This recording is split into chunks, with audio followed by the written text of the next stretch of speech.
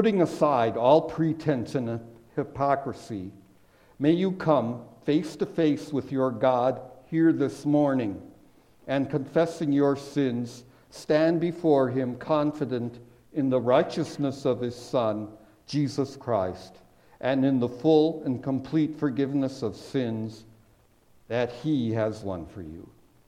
Amen. Dear fellow Christians, possession, you may have heard, possession is 9 points of the law. In more readily understandable terms, that means if I've got my mitts on something, I usually get to keep it.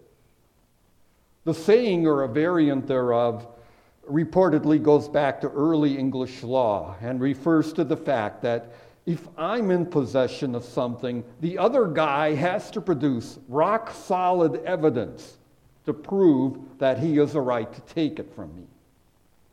There is, in fact, something powerfully persuasive in the human existence when it comes to the concept of ownership. The 17th century philosopher, historian, William Godwin once wrote that, "What magic is there in the pronoun my to overturn the decisions of everlasting truth?" Do you follow the sense of what he was saying? That little word, my, tends to alter our perceptions and loyalties dramatically, often much more than is fair or reasonable. If it's mine, it instantly is better.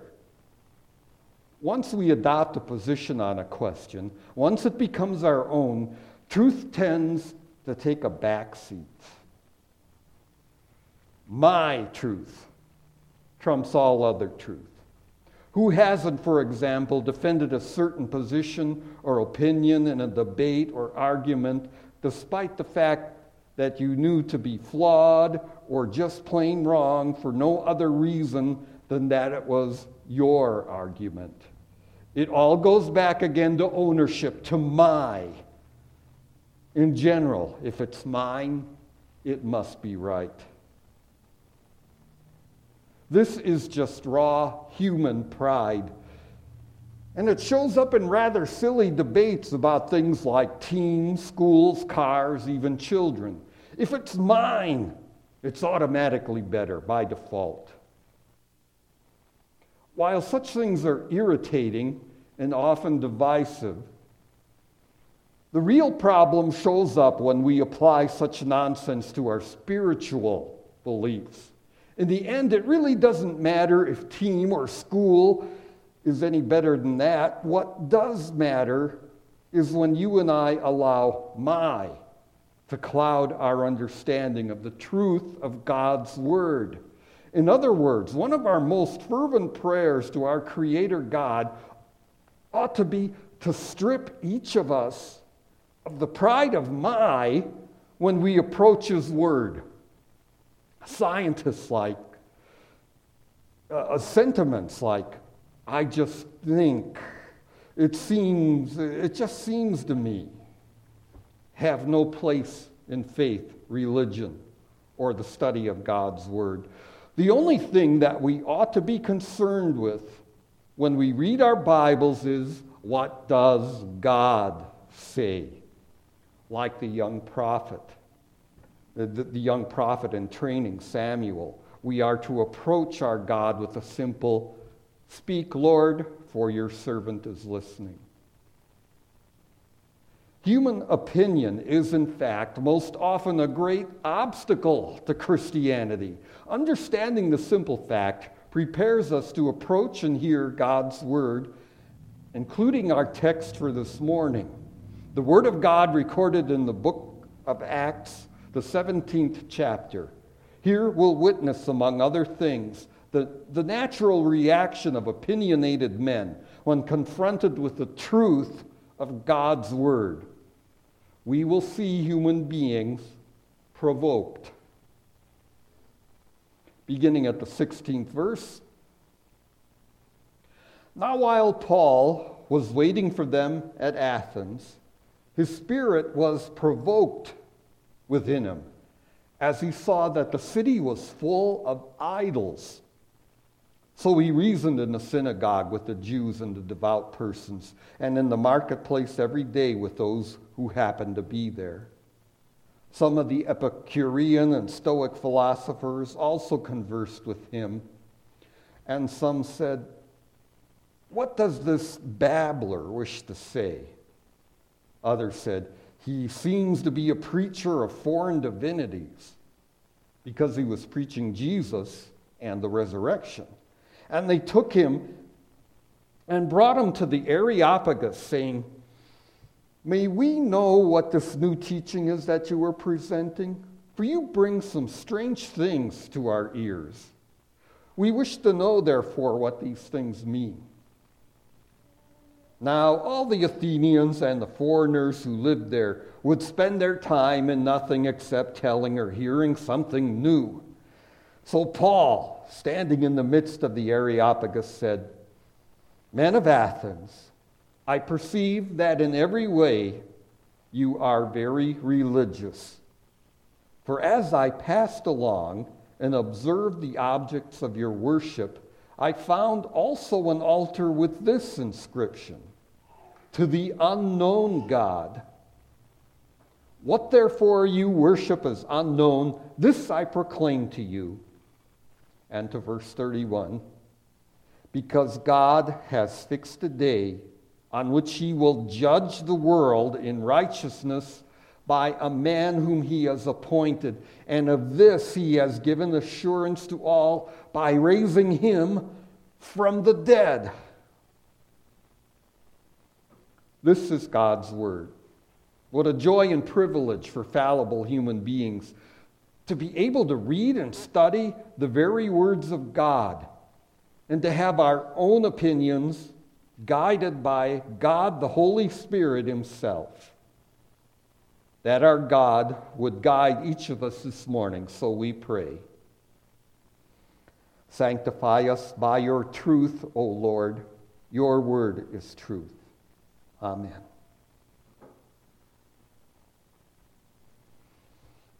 Obviously, nothing good happens when man allows his opinions to determine his religious truths and convictions.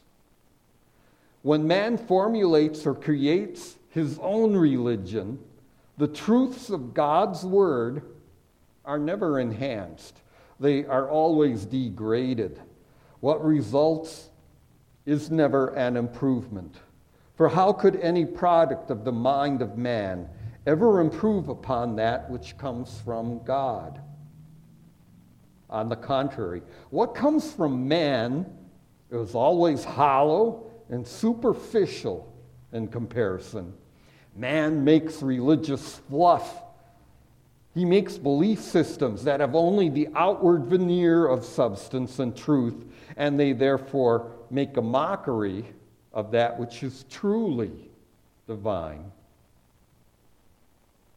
With that, we join Paul in Athens, the setting of our text for this morning. Note that Paul was the first one to be provoked. And that provocation was a good thing. What caused it? Our text tells us that Athens at that time was a city given over to idols. This grieved Paul. It disturbed and saddened him. He couldn't just let it go, and neither should we. He recognized the terrible reality of where these human beings would spend eternity if something didn't change. Here again, how hard he worked at it. So he reasoned in the synagogue with the Jews and the devout persons, and in the marketplace every day with those who happened to be there. Some of the famous Athenian philosophers heard him there and invited him to speak to them in the formal settings of Mars Hill.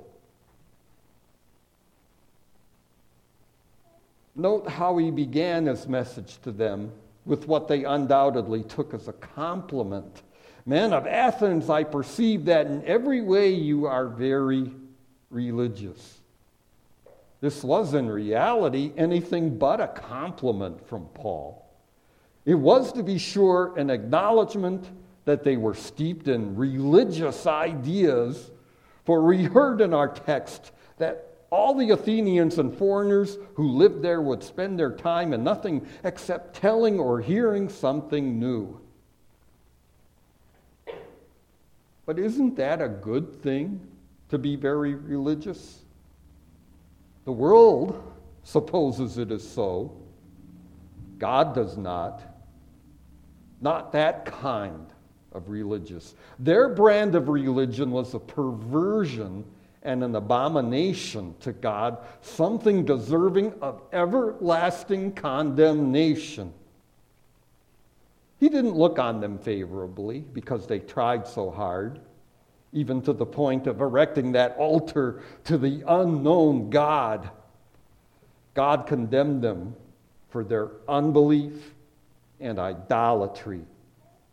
God judges based on a human being's relationship with Jesus Christ and on nothing else. Hear this and understand it well. God is never pleased by the observance of any man-made religion, which is idolatry.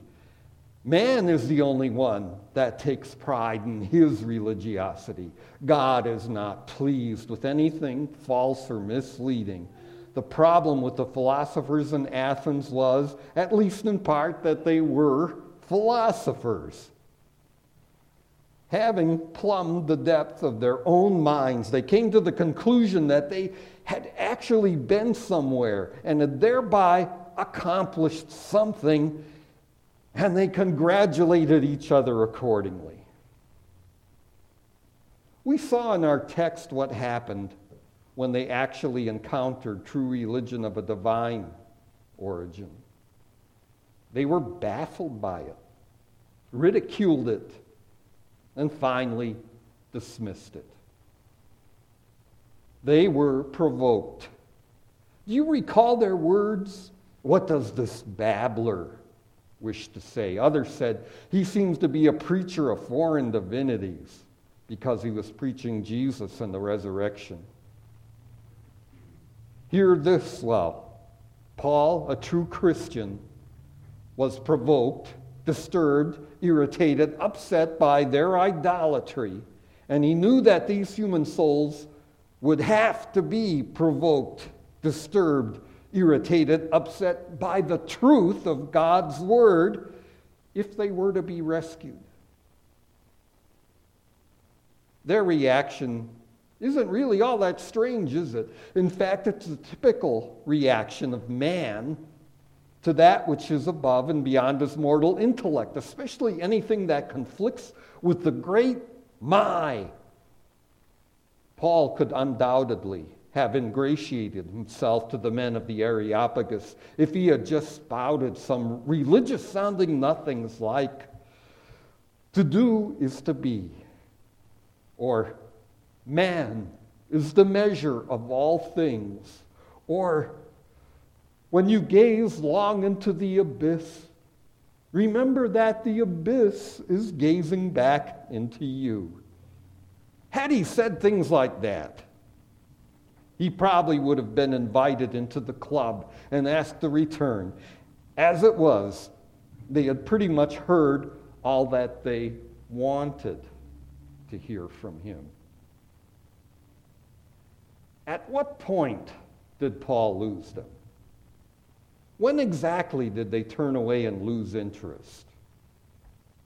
He lost them at the very point where his message departed from their rational point of view. That was the provocation, the point at which eternal life and death hung in the balance. Look back at what Paul had been telling them. He credited these men on their religious nature, remarking about their many altars. He went on to explain how he, Paul, knew all about the God they had missed, and that he was going to tell them about him. No doubt the Athenians were all ears at this point, any race of people so zealous to know and please every god that they would erect an altar to an unknown God just in case, would be keenly interested in hearing all they could about that God. In other words, Paul began by speaking to them on their own level with references to their everyday life and culture. All of these things the men of Athens could accept. They could tolerate the concept of a God who made heaven and earth, as well as a God who was not made out of ordinary materials. It was not, in fact, until Paul broached the first uniquely Christian and illogical truth that the men of Athens had any objection to what he was saying. That was the provocation. And the provocation had to come if these men were to be rescued. The soil of their sinful hearts had to be broken up if the seed of God's word was to take root. In fact, note that it only took one such Christian saying. One was enough. Paul had only to mention the resurrection of the dead, and the Athenians had enough. Again, it wasn't as if these men weren't religious. They were extraordinarily religious. It was not as if these men were like the thugs in Thessalonica who started a riot over what Paul was preaching because it interfered with their pocketbooks. These were civilized religious men, wise men, and therein lay their downfall. Hear this well.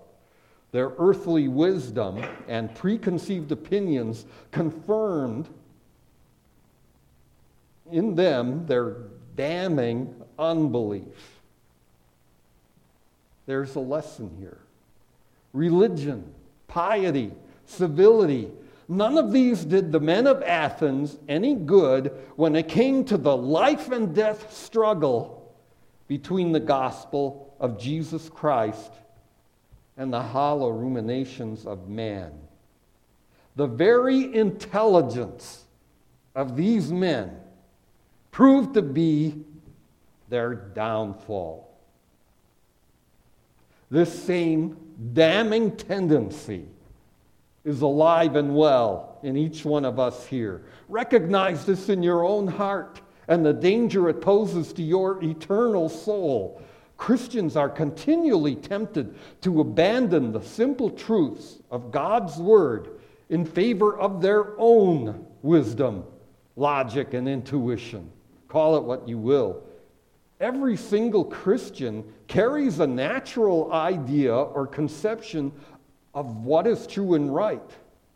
Solomon warned of the inescapable results of following our own natural preconceived notions when he wrote by inspiration in Proverbs 14 verse 12, "There is a way that seems right to a man, but its end is the way of death."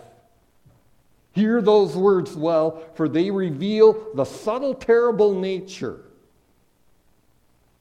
of evil that resides in every one of us. This malevolence is so terrible because, as Solomon warned, it does seem right to us. It seems natural, true, even logical. Whatever therefore conflicts with what we naturally imagine to be right is in constant danger of being dismissed as false. That part of us also needs to be provoked regularly by the truth of God's Word.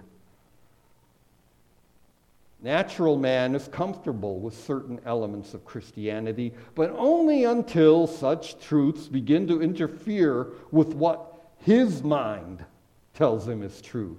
By nature, you and I would have no trouble with kindness, gentleness, peace, and the like. That, however, is neither the sum nor the basic substance of Christianity. Such things are products or fruits of Christian faith. Christianity is much more, and herein lies one of the critical lessons of our text.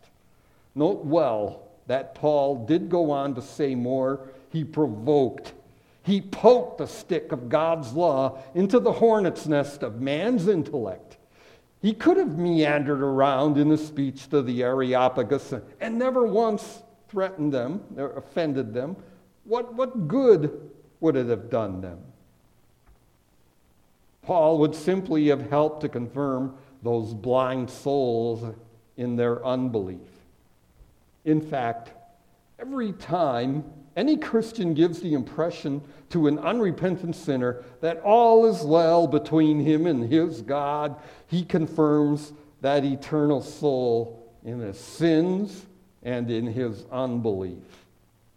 Every time you and I speak in "I'm okay, you're okay" terms to an unbeliever, we make him even more of an unbeliever. Here's the tragedy of today's one-size-fits-all religiosity. Damned sinners could quite easily practice such a religion for a lifetime and never once hear what they need to hear to be turned and to be saved. The simple, saving, illogical message they need to hear is that faith in Jesus Christ for the forgiveness of sins is the one and only path to heaven. Hear the words of Paul to the men of Athens each time you are tempted to compromise your witness. God has appointed a day in which he will judge the world in righteousness by the man, capital M, whom he has ordained. The world needs desperately to hear this very message. A good life and pious conduct will save no one. Human souls will be saved or damned alone on the basis of Jesus Christ. He that believes and is baptized shall be saved. He that believes not shall be damned. True saving faith is a precious gift created in our hearts only through the working of the Holy Spirit through his word. Praise God that he has given this great gift to you. A great change has been worked in you by God himself for you to embrace that which is foolishness to the unconverted wise of this world. You possess even now the simple confidence that your sins stand forgiven before your righteous Creator because those sins were loaded upon Jesus and carried by him to the cross. There he paid for every single one of them. Rejoice then that this divine truth concerning Jesus Christ has also been revealed to you. This is the mystery of the gospel. Folly to the world, but the great and powerful key to life eternal for God's children. Amen.